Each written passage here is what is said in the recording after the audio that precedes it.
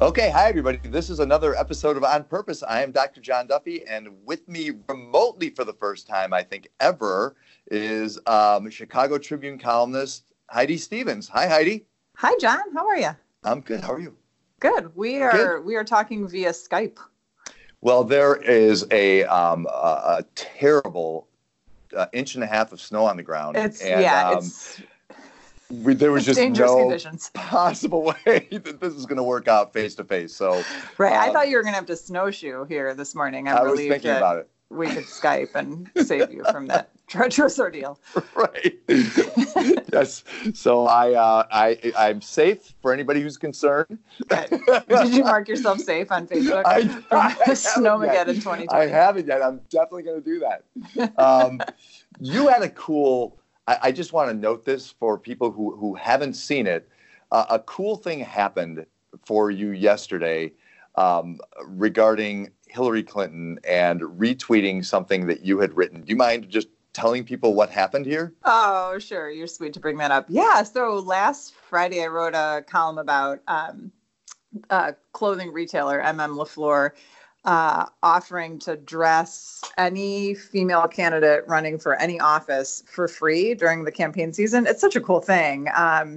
And so cool. You know, they couched it with like, make sure you check with a lawyer and make sure that lines up with campaign finance laws in your area, because they vary city to city, state to state, blah, blah, blah. But the deal is you email them at this ready to run email address, tell them, you know, your name, your credentials, your campaign website, and then they set you up with a stylist and a wardrobe for free. And then when you're done with the clothes, you donate them to Bottomless Closet, which is a nonprofit that helps prepare women for the workplace. And then Universal Standard found out about it, and they hopped on and said, we'll do the same thing, which is really cool because that's a brand that offers sizes 00 to 40. So it's more inclusive than some retailers. Yeah.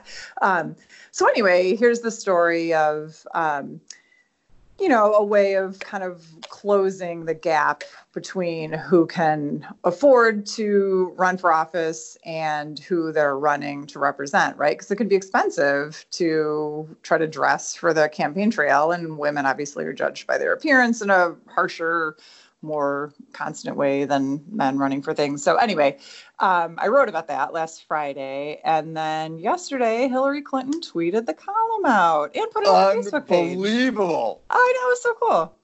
So cool. And I felt 1 degree of separation. So you must have felt none. You must have felt like, okay, I'm right there. I called Kevin Bacon and I said, does this count as 1 degree of separation, or am I actually running for office now? How does it work? Right. And Kevin Bacon being the expert, I assume he had a good answer for you. Yeah, he did. Yeah. He said, don't worry about, you don't have to show up at tonight's debates, but someone might tap you for VP, so, get your shit together. So, and this is, so we talk before we record a little bit about what we want to talk about, and now I want to talk about that, what Hillary retweeted for a second, because I'm kind of looking at the debate stage last night. So it's Wednesday. So last night was naturally Tuesday. Yeah, and, South Carolina debate. And I was thinking about that differential of how, if you're a female candidate, you can't, just like if you're a female broadcaster, or, you can't even really repeat an outfit. Right? I mean, isn't that kind of this unspoken thing?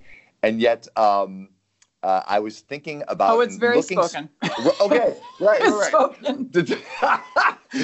You're right. The viewers have spoken and will continue to speak, as do the readers, as do the Right. So the person on the stage who had my attention the most was Pete Buttigieg, who wears the same thing every single time I see him, which I have no room to talk because I'm wearing a vest right now, which I would normally do.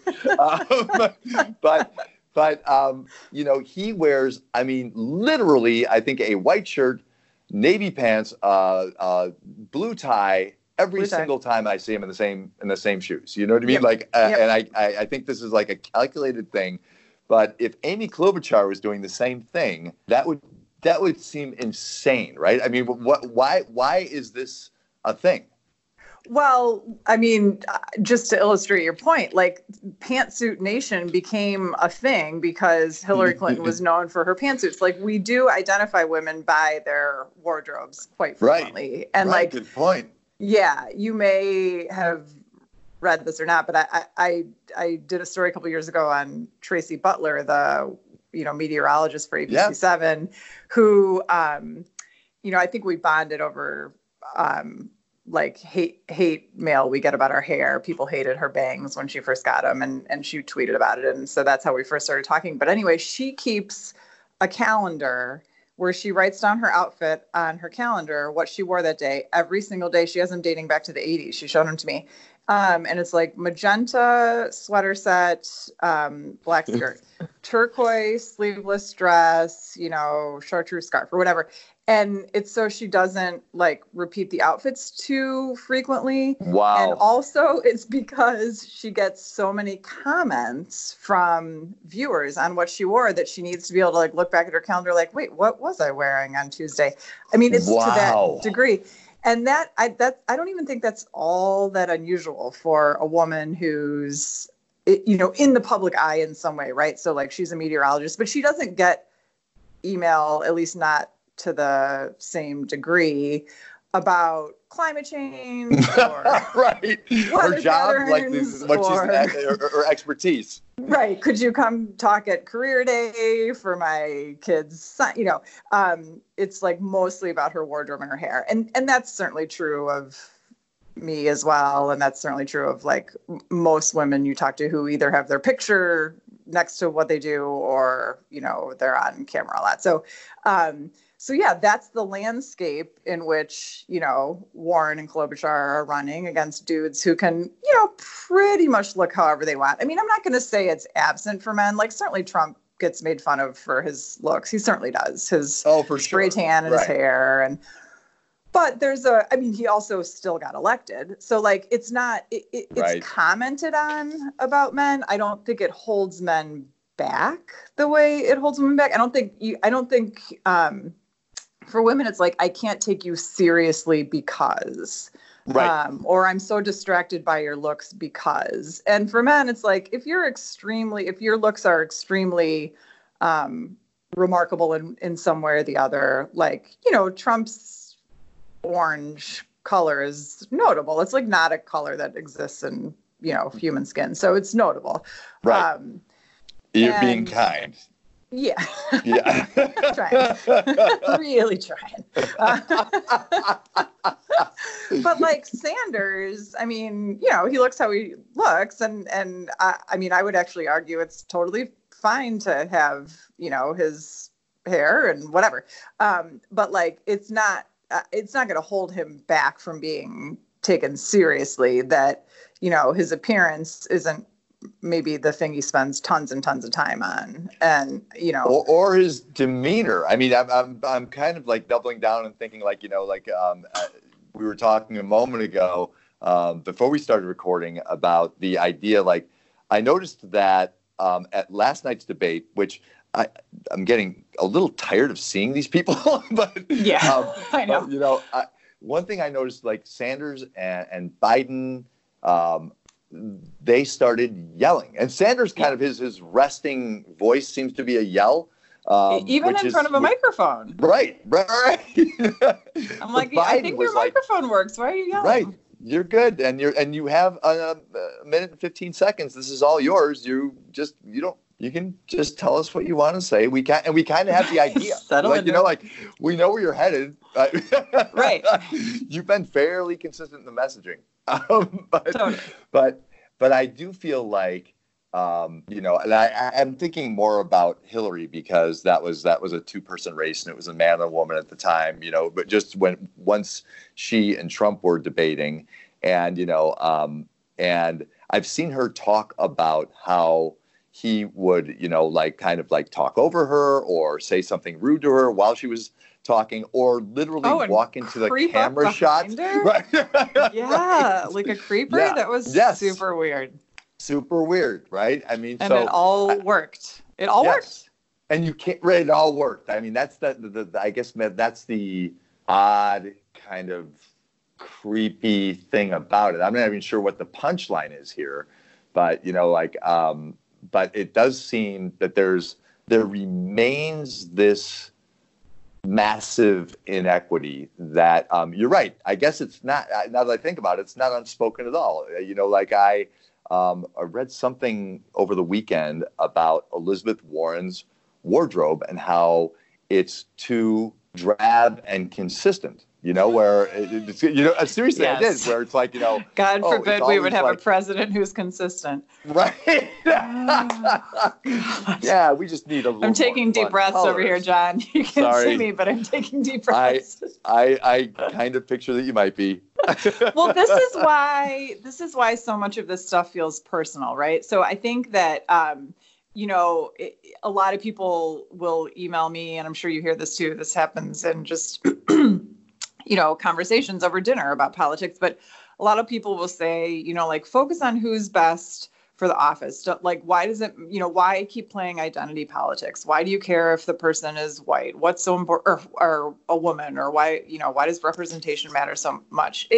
It matters because, people in America look more than just one way, which is male and white, which is all we've, traditionally had, with one exception, as president. But it also feels personal in a way that, there was this great tweet over the weekend that I retweeted, and by this history professor in Virginia, and I'll just read it. I have it handy. She said, that Warren isn't doing better in the Democratic primary feels personal to me and to so many women in my life. We know what it is to be hyper prepared, to have the plans, to do the necessary work and then some, to smile and try to be likable, to bring the energy and enthusiasm, to skate that absurdly thin line between passionate and not too emotional, angry and acceptable, relatable and professional, to do things as right as can be done and yet still be passed over and overlooked in favor of men.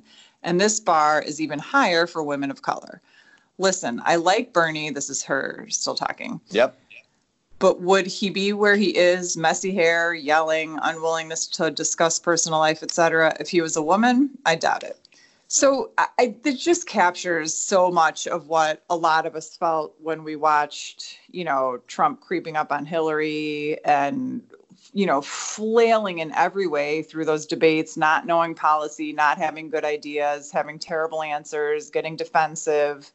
And, her remaining cool, calm, and collected and articulating her points. And still he walks away as president and she doesn't. And this is how it's feeling this time around when you're watching Elizabeth Warren in those debates. And she is showing, some anger and some willingness to go toe to toe, which I love. But it's not translating to wins in any of these states that have voted so far. And so it does feel like, God damn it, that's exactly what happens in my staff meetings when blah, blah, blah, blah. I mean, that is a thing. That's not across the board how every woman feels, but there are so many women out there who feel like this is exactly what it's like in my workplace, or this is exactly what it's like in my family, or this is why I hate going to Thanksgiving with all my brothers, or like that. There is something happening there that so many women can relate to, and it's a little bit infuriating. Not that I feel fury, because that's not feminine, but if I did, that would be unseemly, Heidi. Please, right?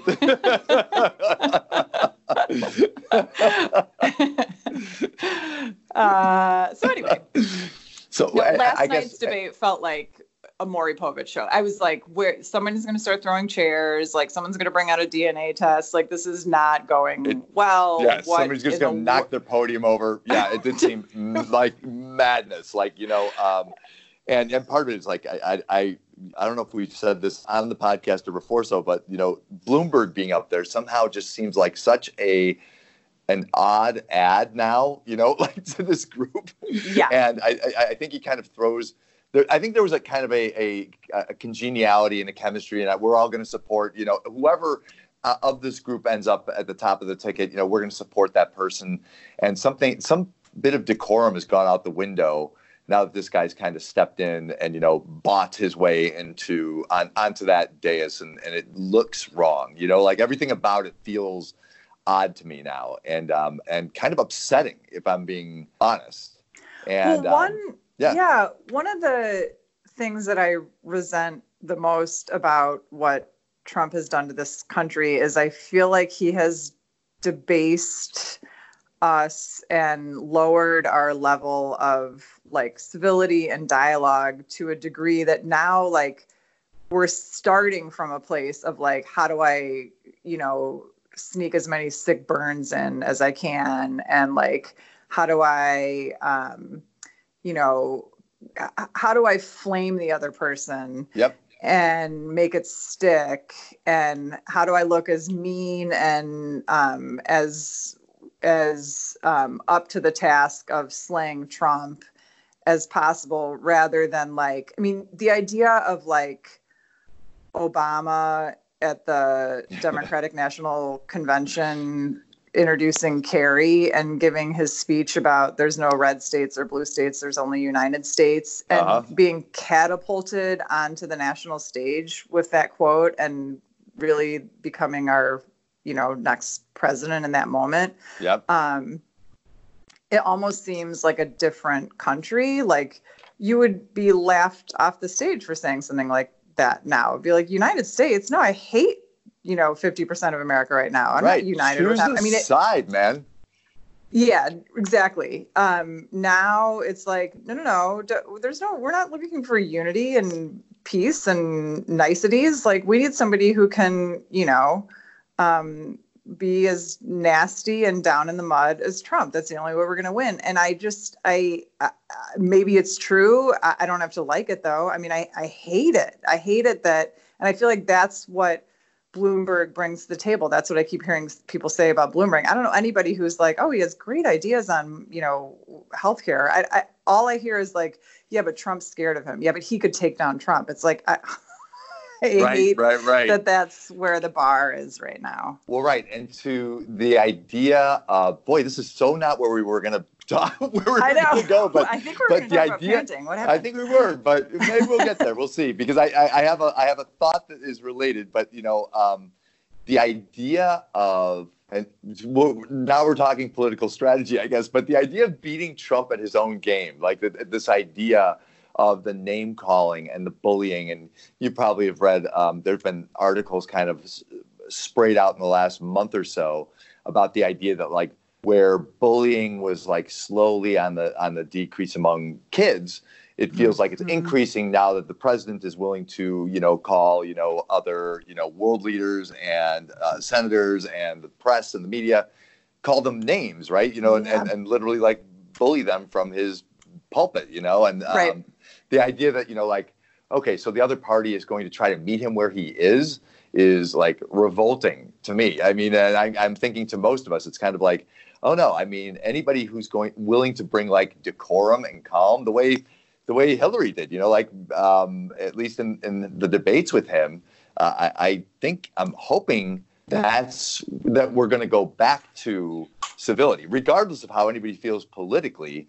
That we're like the idea that we're going to be nasty to each other. It does have some corrosive impact on young people too. I'm working with a lot of young people right now who are disheartened by everything we've talked about so far. The idea that Elizabeth Warren is invisible. Like I worked with a young woman, this week who feels hopeless in light of that. She feels like, we're acting as if some glass ceiling has been broken because Hillary was nominated, but she never got the office, and I feel like that's still very much there. Like, I don't know that I am going to be able to meet my full potential in this life. I think that there's a wall there that I'm not going to be able to get past. And a lot of people are comforting themselves with the idea that we're further along than in fact we are in this regard,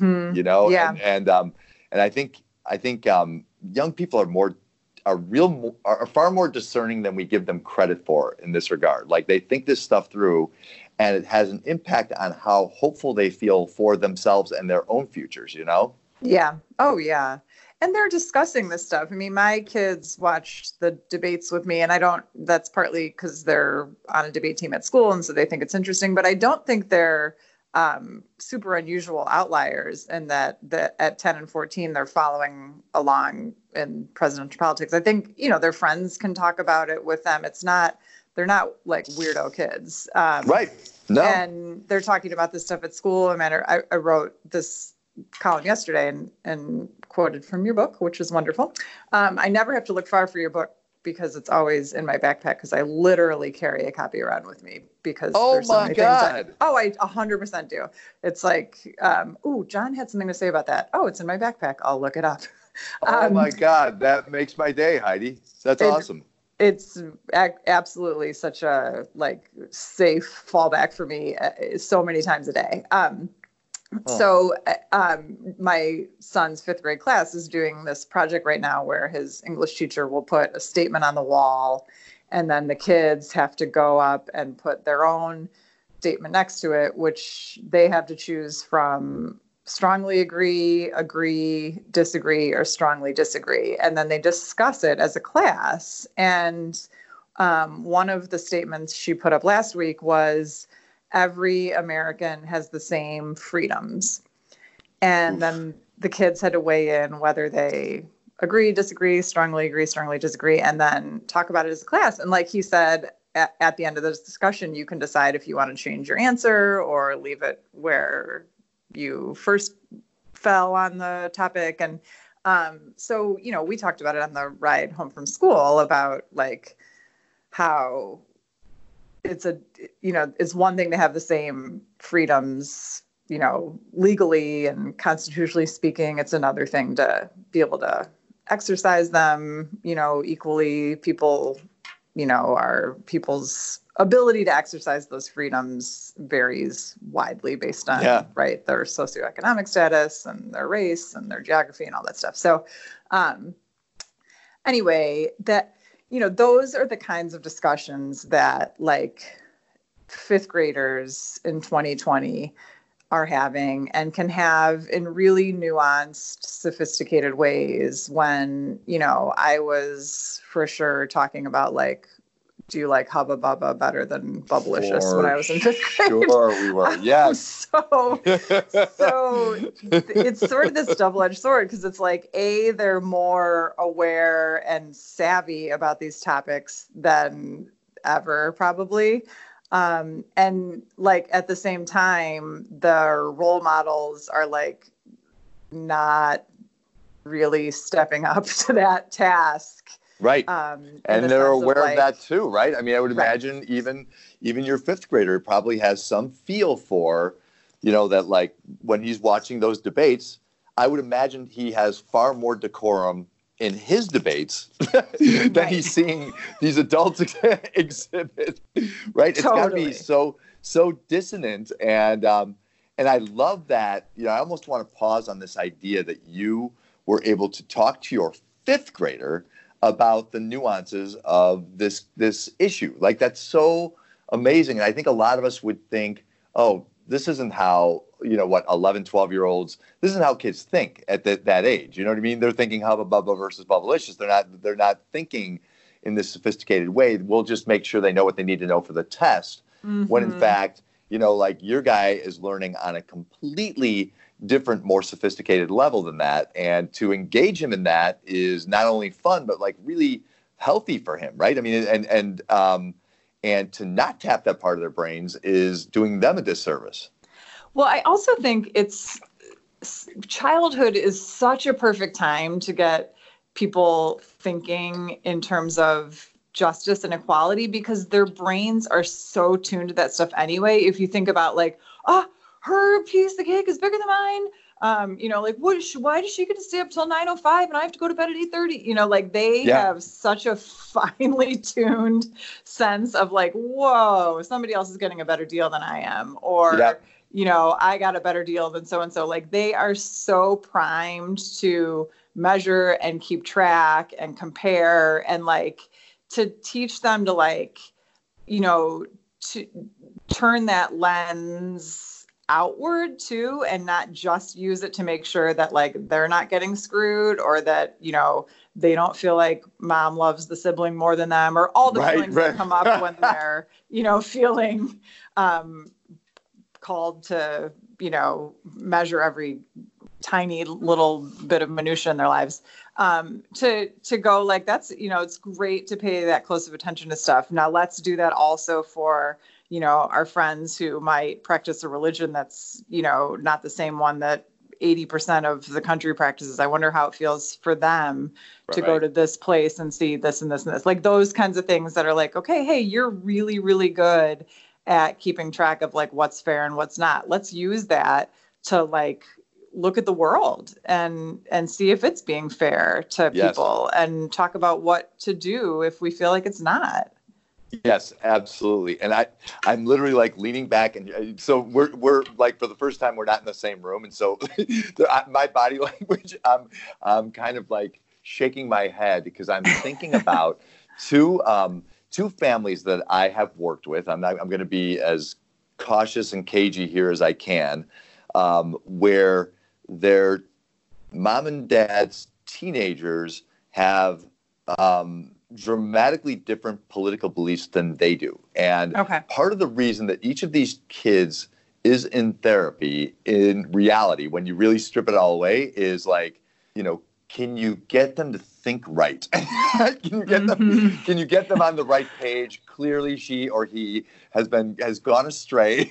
And so help me get them on either the conservative or the liberal page. And it's a maddening thing. And I had a session recently with a parent and child. And at one point I found myself saying to the parent, and maybe this was a little passive aggressive of me. I'll reflect that before I say it. How wonderful is it that you have raised a child who can develop a point of view independent of yours, right? Like how great a parent are you? How you won parenting by, you know, creating somebody who can think in that broad a manner, right? You know, how well done, you know. And that was not received very well. So, you know, like that's not the right answer. It's not why we're paying you. And I do think there's like something really interesting about that, because every once in a while, my son, who's, you know, older now, he'll call me out on something where, you know, he thinks like, I think you're a little extreme there, like, you know, and it will give me pause, you know, like I've learned from him, because I kind of like hold these very firm, rigid beliefs sometimes that are, you know, maybe too much so. And I can learn some degree of nuance from him. And that was true a decade ago, you know, when he was a teenager, you know, he would like, because he was discerning. And I think it's okay and probably really good parenting to listen to our kids and to learn from them, because they not only have a point of view, but usually it's a little less muddied up by experience and anger, and, you know, there's usually some purity to it. Yes. Yeah. Mm-hmm. Yep. Yeah, I totally agree. Yeah. Yeah. So we where we were going to go, I think we're going to start by talking about how Harvey Weinstein has been convicted. Oh, and yeah. And I don't know if that has anything to do with any of this, but it feels like it might, because I'm thinking about, I actually learned that from a teenager who was not sure that he was given like kind of due process, that it was fair, that he his point was, boy, it seems like he's been kind of tried in the court of public opinion well before he, you know, how could he ever get anybody impartial to decide whether he had done this or not? And we kind of spent some time debating some of the facts around this, and, you know, but it's just a fair question. It's a fair question, right? You know, and it's and I think, you know, we had a really good discussion around that, because it is a fair question, and it's a fair question for anybody who's being accused of something. But, you know, there was the idea that, you know, if you're being accused by 100 people who are, you know, testifying under oath, you know, several of them on the same thing, that at some point it feels like the evidence is pretty persuasive, regardless of what you've heard. But and he did kind of come around to that. But it's just important, I think, to let people, kids in particular, air out their thoughts on things, because there is this purity to it, and this kind of question sometimes about how do things work? Why do they work that way? Is that good? Or should we have something? Should we have something different? A lot of my kids who support Bernie, for example, are kind of very much of yeah, this system isn't fair. Like what we have here, what he's saying is completely true. The system's rigged, and a lot of people have no opportunity at all, no matter how brilliant they are, no matter how much they bring to the table. So absolutely, we have to change it all the way in order to make it blow it up. Reasonable. Yeah, we have to blow it up.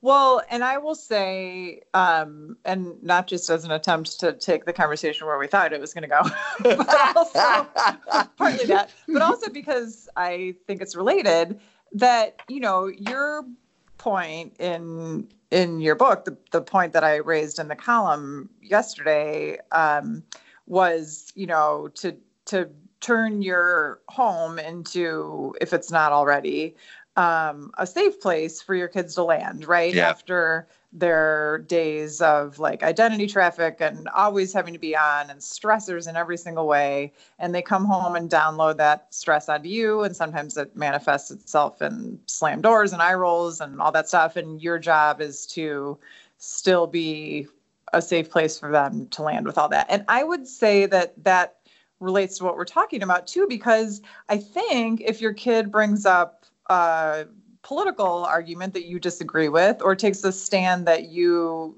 vehemently oppose, or whatever, I think it's good exercise and good parenting to hold your tongue and not jump all over them about that, or try to dissuade them from thinking that, because how much better for them to get the message that they should develop opinions, and they should voice those opinions, and they should feel free to speak those opinions, even when the people around them don't agree, because that's a quality you want them to have as humans, but especially through adolescence, I think, because, I'm thinking of all the times that I'm going to want my kids to speak up and be you know what, I'm not going to get in the car because you've been drinking, or you know what, I don't want to Juul because I like my lungs, or I want them to be practiced at saying unpopular things and not take the temperature of the room before they say everything that they're going to say. I want them to be no, I got this. I've been saying shit that people don't like to hear forever. Here's how it goes.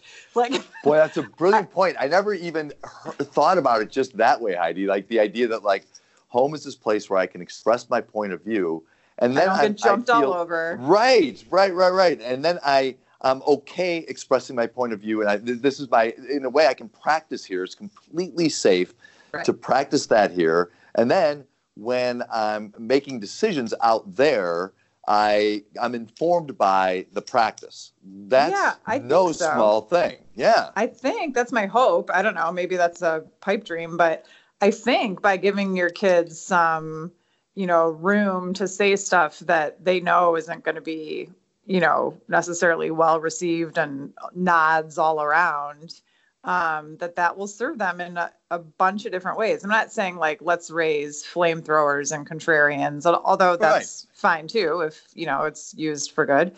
But I don't think conformity and fitting in with everybody in the room is necessarily the best model for adolescence anyway. I totally agree. And one thing I think we miss as parents of adolescents, in my experience, is the sharing of ideas. So, there's this kind of belief I'm just going to get one or two words because, what I'm asking is almost a trap a lot of the time, because parents often come from this place of understandable anxiety about are you doing okay in school? I see missing assignments on a portal, or right. there's so oftentimes what we're doing is we're traffic cops trying to like, make sure our kids are staying in a lane. Yep. And we forget like, oh, this is a human being and I want to engage them in other ways as well. Like not that, tracking and portals, not that all this stuff doesn't have a place in lives. I have opinions about that, but I don't take anything away from a parent who wants to ask those questions. It's completely reasonable to check in with your child that, they're not vaping and they're not doing anything, illegal, and they're safe and they're doing okay in school and all that stuff. But at some point you also want to just connect with them and see, what it is they think. And I don't know the parent who hasn't been surprised at the depth of their child's intellect and thoughtfulness when they get to that point with them.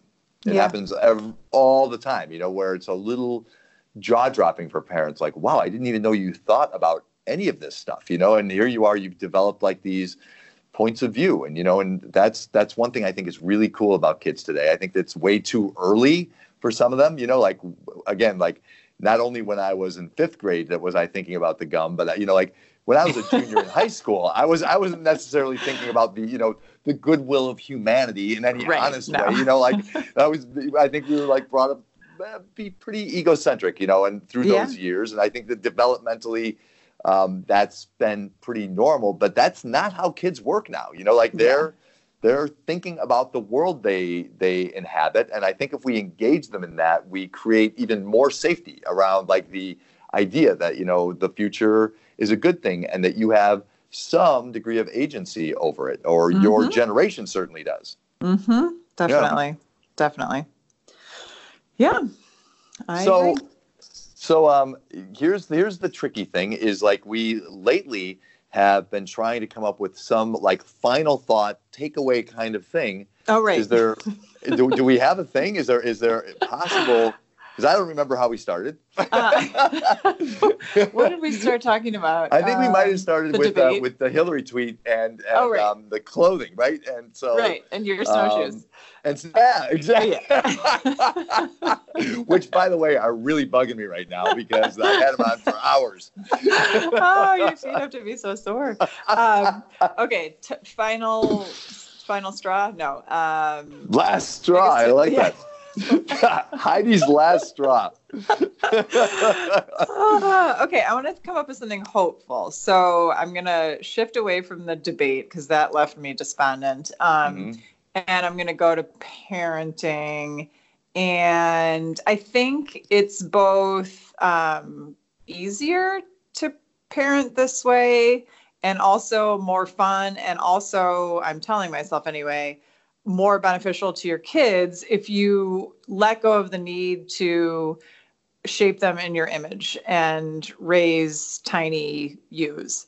I think the better way, I hope, I believe, is to stand next to them, walk alongside them, sort of nudge them to a better place if you feel like they're going somewhere sad or scary or, harmful to themselves or other people. But for the most part, be like, okay, let's talk about that. Even if you hear it as like, oh my God, it's not how I agree. I mean, so I'm going to couch that a little bit. Like if my kid said something, I live in a little bit of a liberal bubble. And so this doesn't really come up for us. But if my kids did say something homophobic or racist or something, I would feel the need to call them out on that and correct that. So I'm not talking about like, if you accidentally raise bigots, that's okay. I'm not trying to say that. That was my takeaway from that, Heidi. Was that going to be your final straw? Yeah. And John's final straw is raising bigots is fine. No. What I'm saying is like, if your kids ask a question that hits you wrong, like, I'm not sure Harvey Weinstein got a fair trial. Like, I think I think the better approach for everyone would be to be like, You know what? Let's talk about that. What makes you wonder that rather than like, are you kidding me? Have you read the details? Like, have a conversation with them about it rather than jump into like, oh my God, what have I done wrong? How could I raise someone who thinks that? What is wrong with you that you would even have that question? Like to go into like, let's talk about that mode rather than let me correct you and disabuse you of that terrible, terrible notion. Yeah, your moronic notion that I just vehemently disagree with. Yeah. Right. No, agreed completely. And so I'm going to double down on that a little bit because I agree with you. And I don't think that's wishful thinking that, opening that door is a good thing for your kids. I think that's I can just tell you, like, from my experience, when parents do that, the tenor of the connection between parents and kids shifts as well. And where I work with so many parents who feel that any impact they can have on their kids is taken away. Like, they don't listen to me, they don't heed my words, so I have no way to get through to my kids. I think the way to get through to your kids is to engage them and to hear them out. And, in a way, like, I think it's the best news about parenting that because we can carry some of that anxiety around, we can easily miss it and omit the whole piece where we're connecting and and playing with ideas and agreeing and disagreeing and debating. And I think where it's so healthy to do that. And I think when you give your child some credit for the way they think, they're more likely to listen to you when you have something kind of to say that has to do with like health or safety or, vaping or juuling, if you want a little bit of leverage, I think that's how you get it is like, through connecting in a genuine way and listening to their point of view. And you find, like, I find this all the time, it's kind of a joy to have that debate with kids. And it brings you hope. Like, even as an adult, like a kid's point of view, even if it feels extreme or contrarian or different than mine, often I'm like so grateful that they're like thinking it all through, right? That it feels like, oh man, this, they're gonna save us all from what we've created here. Totally. I take 7 teenagers on a debate stage over any of those jokers last night. I mean, for real. Right, for real. That would be kind of fun to watch. Yeah. You're not old enough to vote yet, but I would elect you president. Yeah, I feel that way about a lot of kids. And I guess about a lot of adults, if I'm being honest. So we'll see how things materialize from here. But I assume that next week we will be in the same space. We'll see if this. There's like 3 feet of snow out there. We'll see if it melts. Easy. Oh wait, no, yeah, it's 3 inch. Well, it might be like 3 inches. 3 flakes. Yeah, or so. No, not much. It's not impressive. Probably could have made the drive. This worked out great. I think. We'll listen to the quality and see if you can. I think it's going to be okay. It sounds all right through these like earbuds. Technology's amazing. Right? How cool. All right, guys, this is On Purpose. We'll talk to you next time. See you next week.